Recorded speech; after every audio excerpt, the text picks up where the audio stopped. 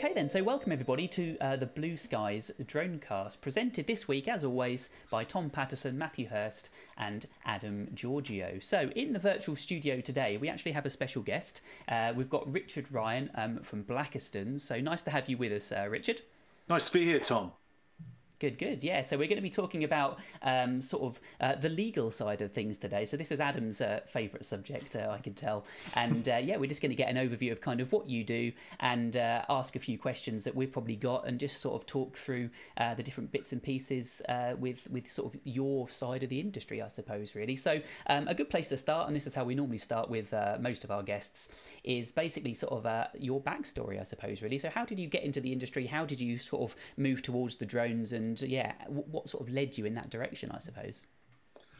So many years ago, I practiced in construction and engineering projects, and I was on a very large engineering project. And to capture evidence on the site as to what's being built and when, project directors or managers would go out and take pictures using a conventional camera in the event that there's a dispute on a construction project, right? So when drones first came along, I thought, well, actually, this is a really good way of getting a real helicopter view of a construction project and capturing all of that evidence, so you could clearly see what's being built and when. So back in the days when Euro USC existed in the UK, I run off down there and paid my money and got qualified with a permit for commercial operations.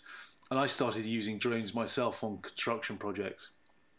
And Cool. my interest in drones and the technology really did evolve from there, because I soon realized that as the construction industry was developing, especially with building information modeling, or BIM as it's widely known, and the data points that one could get from surveying in the cloud and that kind of stuff, you could collaborate this data together, and it would be a much more accurate evidential picture of what's being built and when.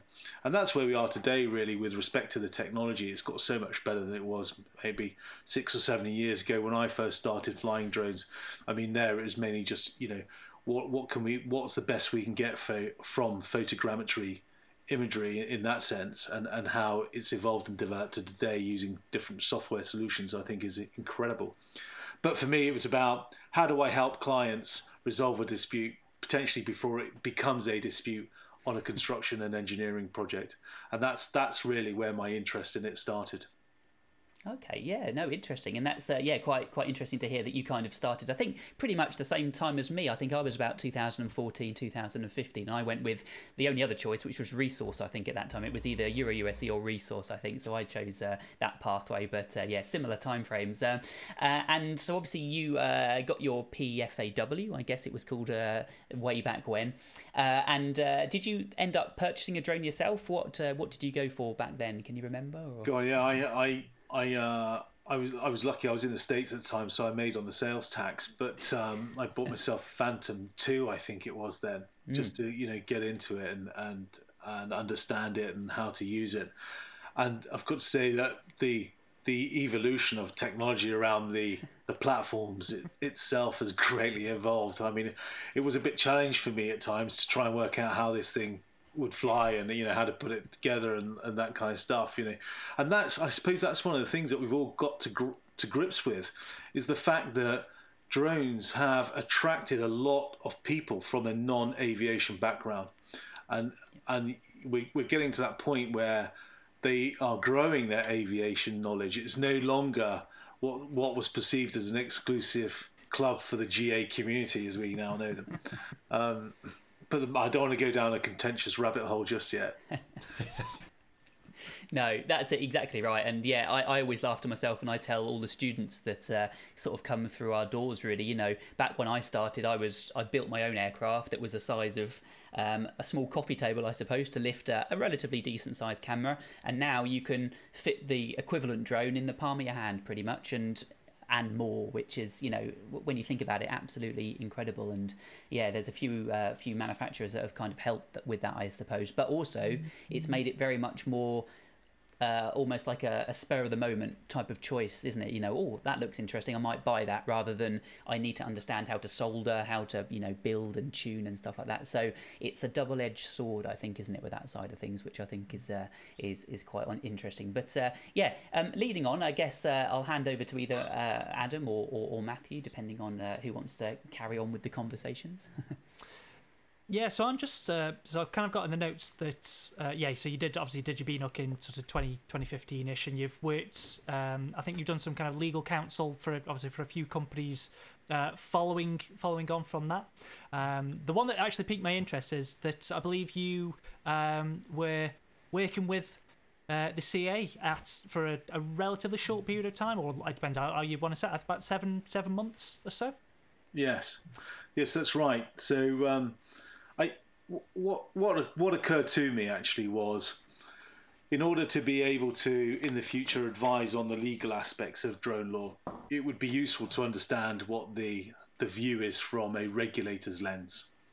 And so I picked up in the very early days a job with the CAA in the UAS unit, and it was very early days for the UAS unit when I was there. That's for sure.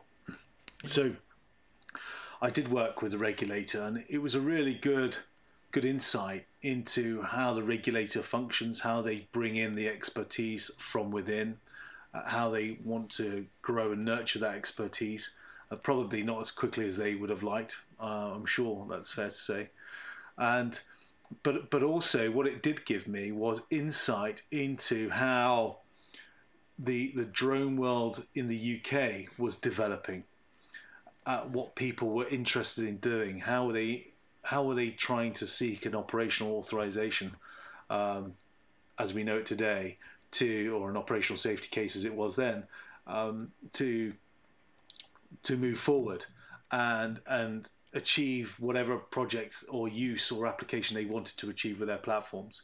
So I did some of that work, and I also got involved with NQEs, as they were known at the time, and now RAEs. And looking at how NQE set themselves up and going down and being part of an audit team for that kind of stuff too. So it was really interesting work with the CAA. And yeah, I certainly learned a lot from it. Fantastic. So it's interesting what you're saying, sort of the NQE to the RAEs. I mean, we've been an NQE since 2015 ourselves, and now as an RAE, and it's interesting actually how the auditing has evolved year on year, and it's getting, from our point of view, it is getting more stringent year on year, and I think it is more interesting the more regulations that are coming out, and the CA are having to oversee more and more operators, and therefore obviously us as authorised bodies of the CA to make sure that actually we are upholding those regulations to a certain level. Whereas before we were seeing perhaps hundreds a year, whereas now it's actually thousands of people, and I suppose that's the same for the CA as well. It's a completely different ball game now than what it was, I suppose, when you were there. Was it 2018? Yeah. I mean, it's been an interesting evolution, I think, the UAS piece for the CAA, especially in terms of income, because with the demise in the last 18 months of the manned aviation industry, they haven't been getting the levels of income that they would normally achieve, I would assume. And because of that, and the growing membership of people who have registered and are flying drones and are seeking more operational safety cases, and that general growth, it means that the UAS industry has become so much more formidable. And really, by that, we should be so much more influential. But I don't really see that picture right now. Yeah, it's quite interesting you sort of brought that up, because obviously we not due to the CAA's fault. Obviously, we branched away from EASA as part of the Brexit withdrawal agreement, and now we adopted those regulations. Ironically, I was quite find on the day that we left, which was a weird. I think there was an hour. I think I worked out there was an hour's period where actually we perfectly aligned with EASA, and then we were separated completely. Yeah, that's right. So I think it's interesting that we're just sort of branching off, and not moving, I suppose, quickly, considering we're not, how some people would say, we're not tied to EASA now. Actually, not a lot has changed to a degree. Yeah. Or, I personally say, we've got the A2 CFC and we've got these transition agreements. I'm sure a lot of our listeners are, would agree with me here. You've got this 2-year transition period for the certified drones. We won't go into certified drones to a degree, but we've got this in. And actually, a lot of people now are in limbo of like, well, do I wait for certified drones, or what if are certified drones going to come to the UK? Is our legislation going to change to adapt to something else? What's your kind of opinion on that? Where do you stand with it? So it's a very broad question, Adam, and I do recall at a time actually before we made that transition out, into the Brexit world, and we had subscribed to taking on the implementing regulations. And I said at the time to a number of people, I said, why don't we just cherry pick what's good from these regulations, because there is some good in it. Why don't we just cherry pick that, drop it into where we are, filter some of that in with where we're at with the PFCO and everything else.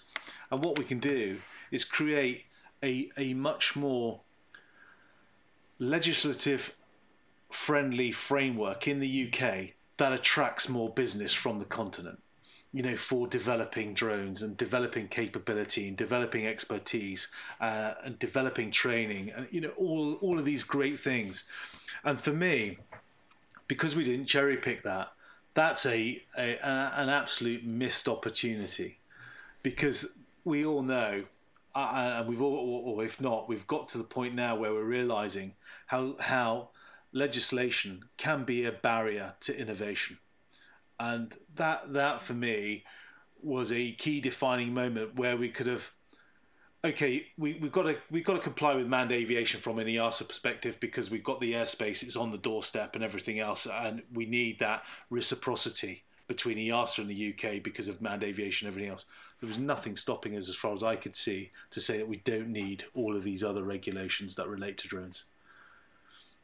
One of the if the question was, if your next question would be something along the lines, well, what could we have cherry picked from the EASA regulations?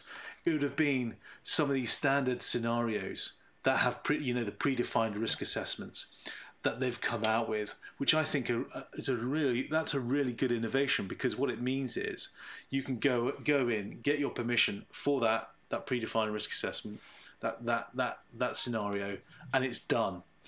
You can then just go out there, get your business, and then conduct your flights, and off you go, without waiting months and months and months for an operational safety case to be ratified. Yeah. And we know that there's a delay, because if there wasn't, the CAA would not have come out with an expedited form of COVID flights and the rules around that in the relevant cap.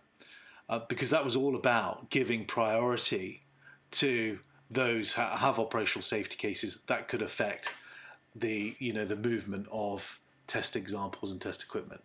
That in the realm with the emergency services. The emergency services would always, especially when I was at the CAA, would always have some degree of precedence when it came to that sort of thing, because of the essential nature of their work. Yeah. Which I think is fair enough. But it means then we've got to address a capacity and capability piece within the regulator, which is mandated by EASA.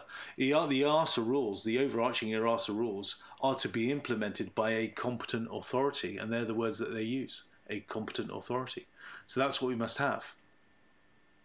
It's interesting when you're bringing up sort of the standard scenarios, because I find, especially it's both the emergency services actually as well. We had an ex emergency services personnel in on the podcast a few weeks back, and we did actually talk about, it'd be great if there was. I mean, there is an exemption in place for emergencies, but what we kind of discussed is, at the moment, it's either you use the exemption, which they're saying they are regularly using it, or could they do an operational authorization, a PDRA for the emergency services, so they can kind of cut through all that, well, essentially all through the red tape, but there's still an oversight within the regulation. It's like, okay, well, this PDRA is for the emergency services. It's not just an exemption that has to be used in an emergency. It's like, well, if they do X, Y, and Z, or they do a training course or whatever it might be, they get this PDRA straight away. They have that within it, but it just seems as though there's no, I don't know, it's very slow moving here. We've got the PDRA 1, we've got PDRA 2 came out, which was to do with R&D, but then that's been it. It feels very slow, where we're thinking, well, if we can get these other PDRAs out for all these standard scenarios, it'd be great. Yeah. That was the whole idea. The recipe card is how it was sold to us. Yeah, you're absolutely right. I mean, I wrote to EASA last year on the PDRAs, asking when the next ones are coming out, and a couple have come out in terms of testing, I think, and there has been a completely slow adoption by the UK with respect to this. But this is another opportunity. This is what I see. Why don't we adapt that system that we have now incorporated into a much more flexible way of stimulating business and innovation in the UK? You've now got the framework to do it. So let's do that. We're now seeing routine BV loss in France over power lines. I mean, I know some of the PDRA that EASA was flexing on was around that anyway, because it's considered low risk, because manned aviation, clearly you don't want to go near power lines for obvious reasons, but let's get it in there, just drop it in, let's make it happen. And it's those kind of examples where we can see low risk in non-urban environments. Let's get these PDRAs in place, and that's what's going to help push forward. But also it shows that the UK is now a leading light in this development. That's what's going to attract outward investment into the UK, and we need some of that. Absolutely. Matthew, I think you've got a few questions to hand. Yeah, I think changing the sort of tone of the conversation considerably. I'm interested in terms of people that are out there sort of operating and listening to this podcast, starting to get cold feet and wondering whether they are operating legally in their current sort of setup. Do you provide a service to assist people in sort of confirming that their documentation is in line and that sort of thing as well? Do you provide that type of service? Yes, I do, Matt. I've been asked on a few occasions actually to have a look at operators' paperwork, but also some of their questions around how they view the regulations or how they interpret the regulations. I think certainly in the last few years, if you go onto the CAA website, you can actually ping up a list of relevant regulation. I think there are 19 separate documents now. And as we know, if you go to CAP 393, that's 400 plus pages. It's not all that much, but it just shows how complex the legal environment has become and how it's developed. Yeah. So there are quite often I do get some very, very interesting but also legitimate questions from operators out there as they move into from their training phase into practice, and they're starting to hone their skills and expertise but make it more in tune with the service that they want to offer the customer, right? And it's I've helped people with their contracts of service, their terms of service. I've helped them with that. I've helped them with what's my position on intellectual property? At what point does my intellectual property that I generate transfer to the customer? How do I get paid for that? What's the best way of making sure that I get paid for what it is that I do? I mean, I've heard some horrific stories from drone operators that are owed thousands and thousands of pounds and haven't been paid. And you just think, oh my God, this is a fledgling industry. You can't expect drone operators to fund the finance of other companies that they're working for. I mean, that just isn't right on any understanding. So, it's a whole spectrum. In fact, last year I collaborated with an Australian lawyer, and he wrote a drone pilot's legal handbook in Australia, and I did the UK version. I released that last year. It's on my website, and it's an overview. So, once a drone pilot's gone through UAV hub to do their training, how do they set up their business? What are the kind of questions they need to ask themselves? Am I a sole trader? Should I go for a limited company? Actually, I want to set up a joint venture because I've met this other great pilot and we want to do some fantastic work together on filming studios where I'm flying and he's got control of the camera, for example. It could be a whole host of questions, right? And how do we then address the privacy, the contract? How do I keep up to date? It's all those kind of questions. So yeah, in the realm, Matthew, because I've been through it myself, I do have an understanding of what it takes. I mean, there are other lawyers out there that have been aviation lawyers their whole life. They can talk the hind legs off how to lease a Boeing jumbo jet. They can't talk the hind legs off. What happens if my drone malfunctions, and what do I do with that, right? That's a very different question set and a different set of expertise. So sorry, a long-winded answer to your question. No, I think that's a great answer for sure. So with that sort of infinite number of variables, is it possible for potentially individuals, but I'm thinking more along the lines of companies, to sort of align themselves with yourself or somebody like yourself to provide that sort of framework and guidance to sort of preemptively be prepared for an incident or a legal matter of sort of along the lines that you've been describing? Yeah, I think so. I think, of course, any lawyer would say that. Get me in early. But I think, on a serious note, it's trying to understand what the risk appetite is first and foremost, and then once you've understood that and properly defined it within your business, how do you then look at ways or avenues to mitigate that risk moving forward, so that your business is profitable? Yeah, because and protected. Yeah, that's right. Because it's great going out there and getting the work and getting paid, but if you take a hit on an invoice or you take a hit because somebody's decided to sue you for something, that could wipe out your profitability, right? So it's understanding how do I mitigate that to start with, to make sure I maximize on those aspects that will provide profit to my business. Because at the end of the day, that's what all drone operators want to do. They really enjoy what they do, but they're there to put bread on the table. I think that's essential. Absolutely.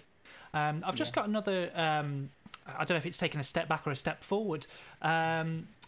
Maybe sideways. It's probably more sideways. Yes. It's just because obviously a lot of I suppose it's a weird thing now for us to move on to. We're not just talking to commercial operators. We're also talking to hobbyists. The hobbyist side is growing exponentially as we've kind of said. They're becoming more accessible. The regulations have evolved to the point actually where it's super easy to fly small drones.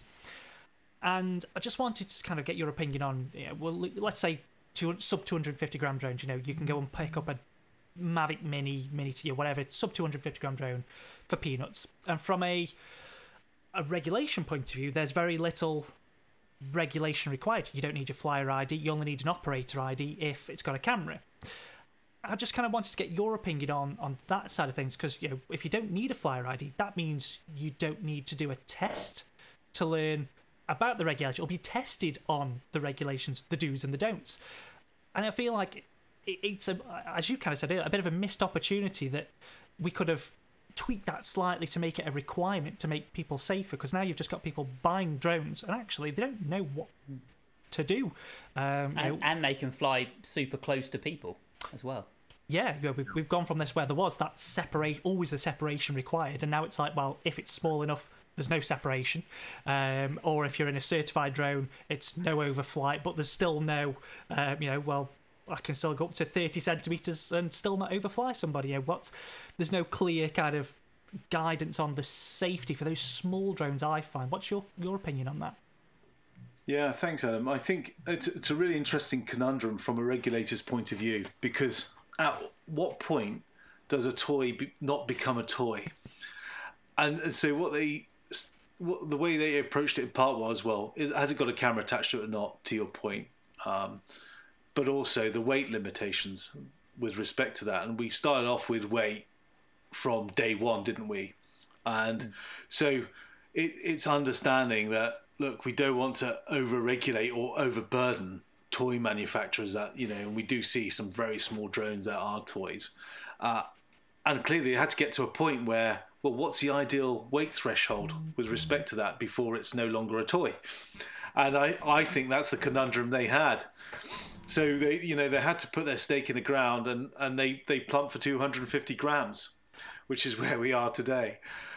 As technology evolves and changes, and the capability of platforms changes at 250 grams, and we're starting to see that now with other manufacturers, aren't we, coming online? That means that the capability of that platform could be so much broader than just a hobbyist flying in the park or flying, off the beach or over the sea or wherever it may be. It means now that capability has grown, and it does that encroachment potentially into a complex urban environment mean that we now need to put in place an operator ID because of that? If that's the case, and that's the Sorry, Richard. I almost think that regulation came in before the Mavic Mini or Mini 2 existed, and they probably thought no chance of a drone being that light, being that capable, and lo and behold, there is. And now I wonder if they're thinking, oh, is that a little bit too high? Maybe it needs to be, 100 grams or something instead now. I don't know. Yeah. Well, that's right, Tom. And so what they did, essentially, by drawing that line in the sand at 250 grams, is they set a challenge to the manufacturers. That's right. and they met the challenge. You can't blame the manufacturer. They're going to go where the profitability is, right? Right. You want me to build a drone under 250 grams? I'll damn well do it. And that's what they did.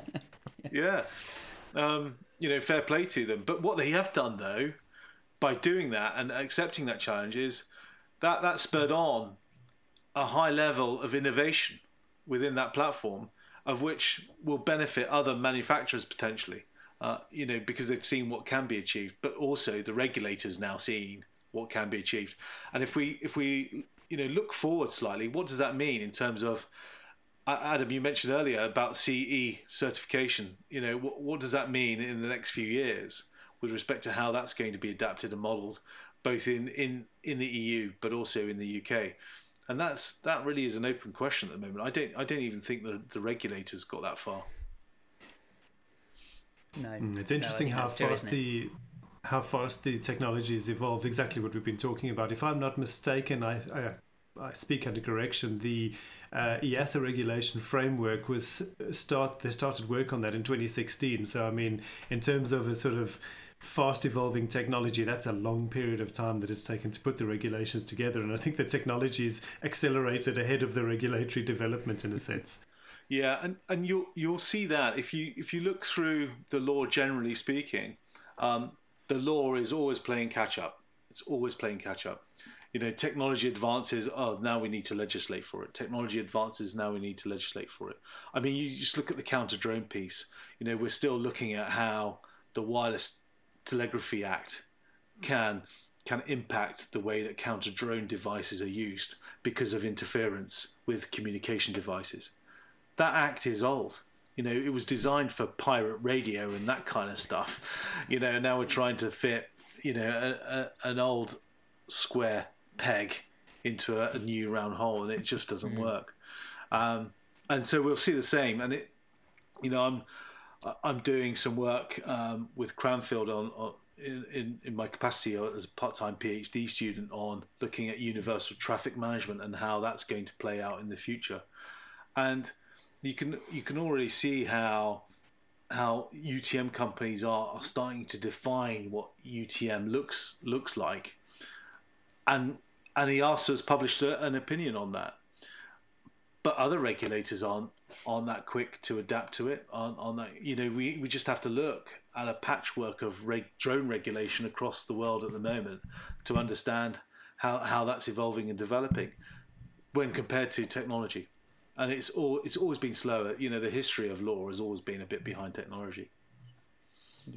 Yeah, that's it. No, that makes sense. A couple of other things that we'll sort of carry on talking about, kind of within the scope of what we've been talking about already, actually. And that's kind of the main questions we get from students, sort of either before they're qualified or after, and it goes sort of along the lines of the trespass side of things. So obviously, people always ask, right, I'm qualified, or I'm not quite qualified yet, but I need to go and practice somewhere. There's nowhere to fly. What can I do? And so that kind of question comes up a lot with landowners' permission and bits and pieces like that. So I just wondered your view really on that side of things too. And another one, the second one, I guess, really is the Privacy Act as well. So how does that fit in? And I just wondered whether that was something that you were asked a lot to do with privacy and trespass, or have you got any top tips for people sort of within that side of things as well? What do you think?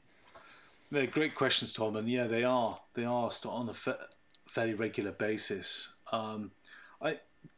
Trespass, really, when we look at trespass in England, it's you have to understand what trespass actually is, and it's going on to or being present on land where you simply don't have the consent of the landowner to be there, and the tension we have with trespass is the fact that you can't go on somebody's land, but you can fly in the air. The airspace is a state asset. Nobody owns airspace, and so where the tension actually is how close, if I'm flying a drone over somebody's house, does that drone have to be in order to constitute some form of trespass if I myself are not on the land already committing some form of trespass? And there is some old case law on this which touches on it, but it doesn't touch it on a way that we're asking the question because there's no case law. We're simply not there yet. I'm waiting for the first test case. So anybody out there, let me know.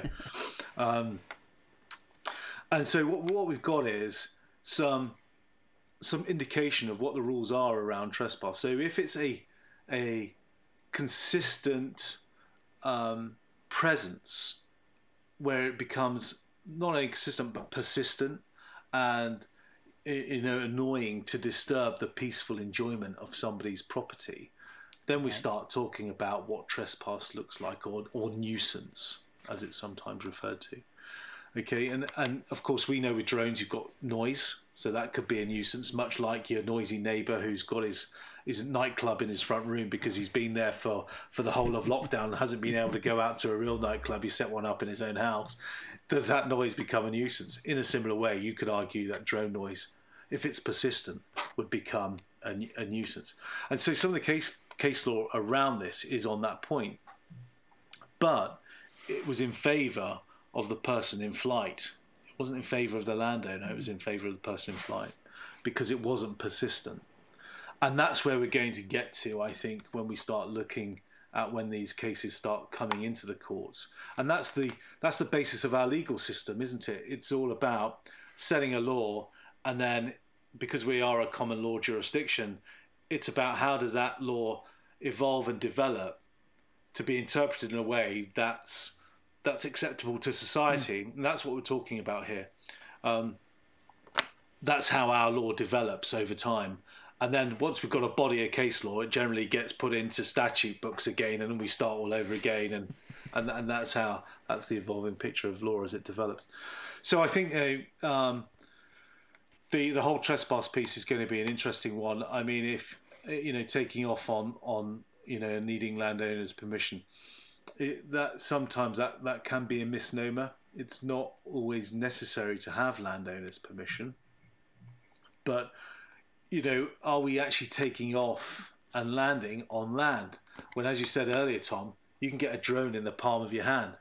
So if I was to be really technical about it, the drone takes off and lands in my hand or on the top of my car or somewhere like that.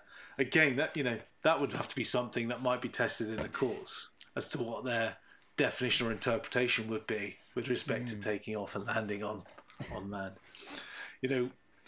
And that's when we start getting to the real legal weeds of it all. What does it actually mean? So hopefully that touches on the trespass piece. And with respect to the privacy piece, cameras have made a big impact, haven't they, on privacy and what that means. And as a nation, we're quite used to CCTV all around the place. And in fact, I think London is probably one of the most heavily monitored cities on the planet as far as CCTV is concerned, which, as we've seen, in certain terrorist incidents, that's provided great evidence when they've looked through that and what it means. So it certainly has its uses. But is it a double-edged sword because of the potential invasion of privacy? Well, that's a good question. So drone operators, I'm sure you talk about on your courses, would be well inclined to conduct some form of privacy impact assessment. The ICO, the Information Commissioner's Office, does recommend that sort of stuff, and they do have really good guidance, actually really useful guidance on their website in and around that kind of thing, and it's useful. I have myself, when I've flown drones, being challenged, and I'm sure there are many drone operators being challenged. Well, are you filming my back garden? Are you filming into my bedroom? What are you doing? Why are you overflying my property? Well, and that's quite a difficult ask when you're actually flying, because you've got somebody interfering with you if you don't have an observer or something else, right, to help you with that. And we can come on to a little bit about that with respect to the Air Traffic Management and Unmanned Aircraft Act and what that means in a moment, if you'd like. But I think that privacy really has got to be a consideration. You should consider it in the realm as to how that might impact what it is that you're doing. If it's on a construction site where you're 3D mapping and that kind of thing, it might not necessarily be an issue. It really does depend on what you're trying to achieve with your camera. But we do know that you can have a drone a mile away with a really good zoom camera on it, and it can pick up a number plate. And so for private investigators, that could be a good thing. I don't know. I do remember seeing an example of somebody in the States. The girlfriend walked out of the house, just said, "I'm going for a quick walk." They thought, "Oh, you know what? I'm going to film her walking." Took off from their back garden, and then filmed her getting into a truck with another man in a retail park.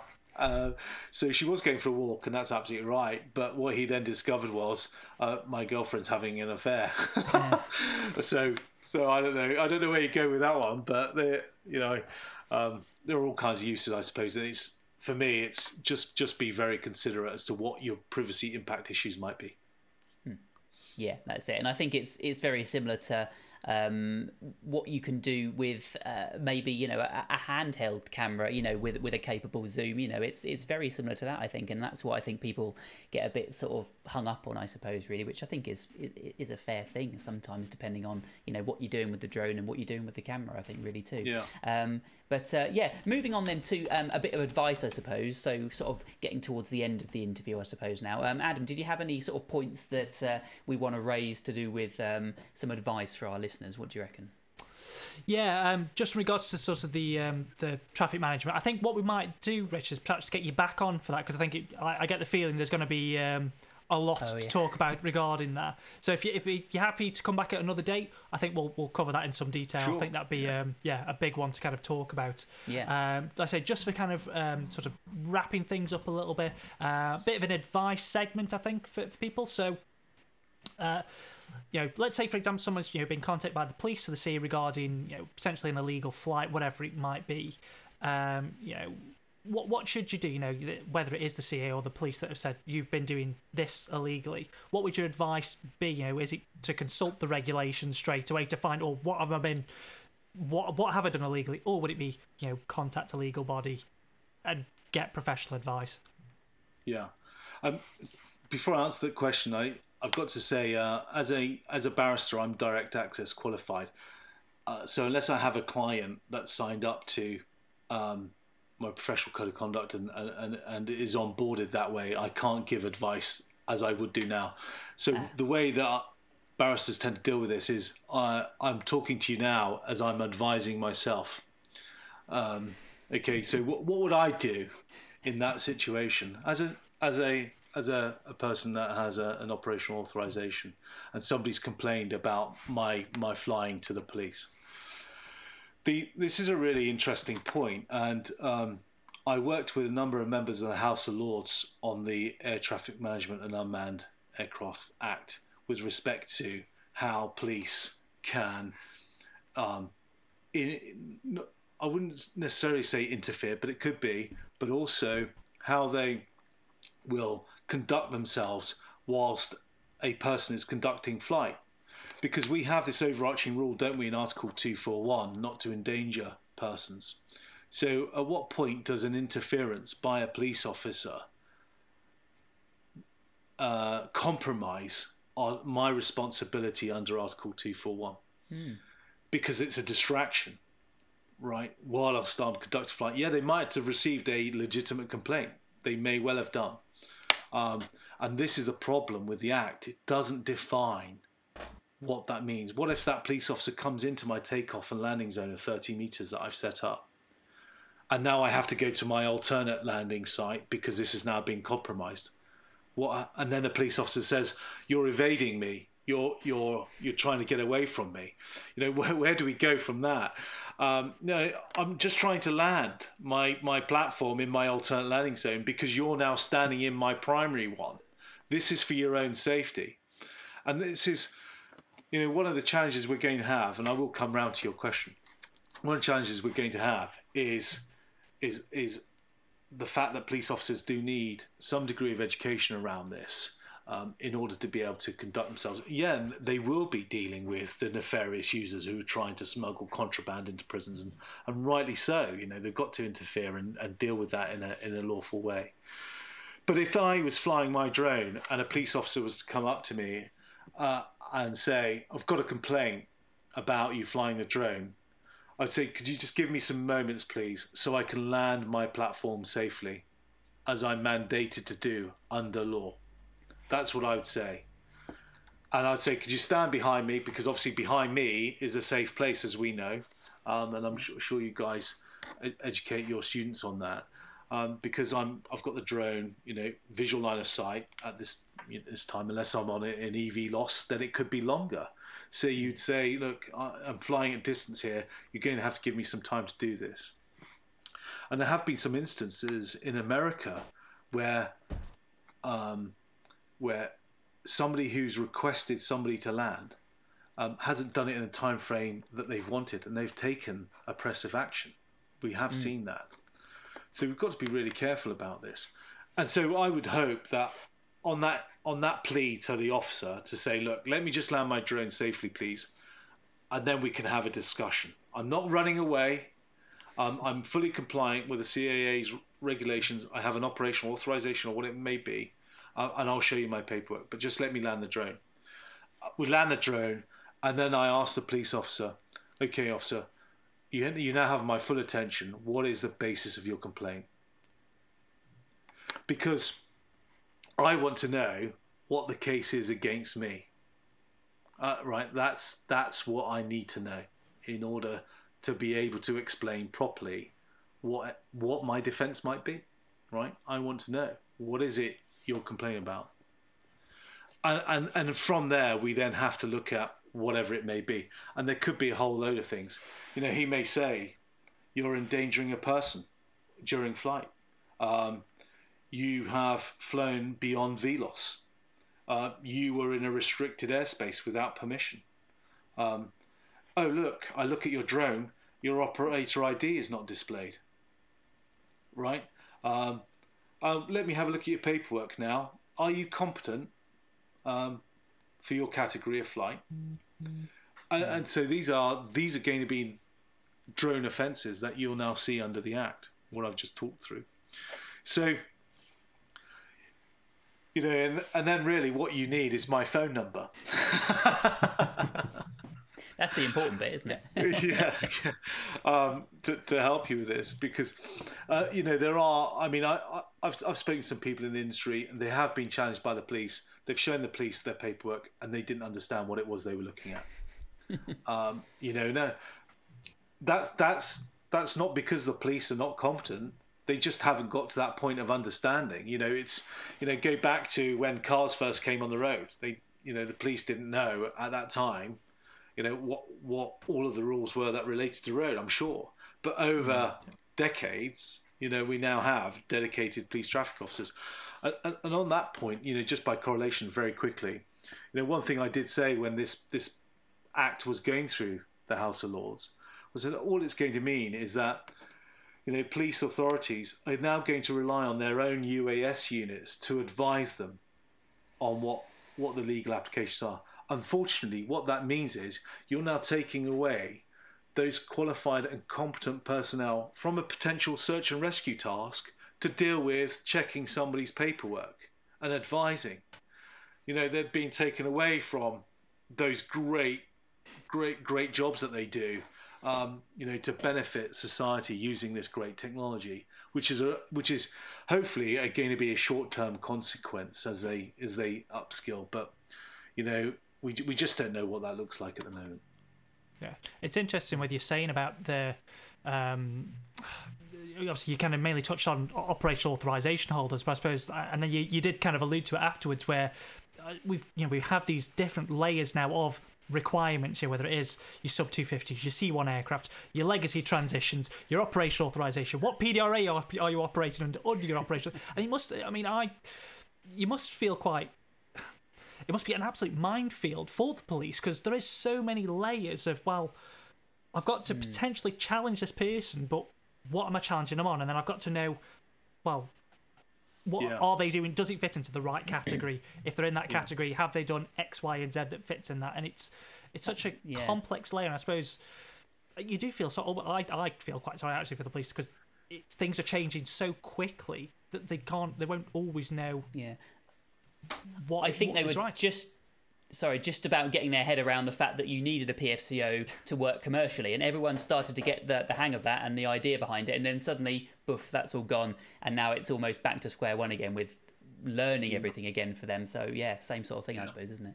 and the next question really is going to be, well, if to your point, Adam, the officer that attends does not at that moment in time know what the offence is that's been caused. So what do? They arrest you on suspicion of, but under the Act, they can now seize your equipment. Now, well, hang on a minute, officer. I've got a drone job tomorrow. I need my drone. Yeah, but I'm seizing it because I believe, and that's the standard, I believe that you've committed an offence. And I would say to the officer, well, you might believe that at the moment, but that's not correct for whatever reason. But I need my kit for my survey that I've got booked in for tomorrow. I lose this client tomorrow. I've lost all of the work because I've had to postpone it for the last 3 weeks because of bad weather, and they need this data. At the end of the day, what drone operators are doing is selling data. Drones are just a sexy way of capturing it, right? And that's what we're in the business of doing.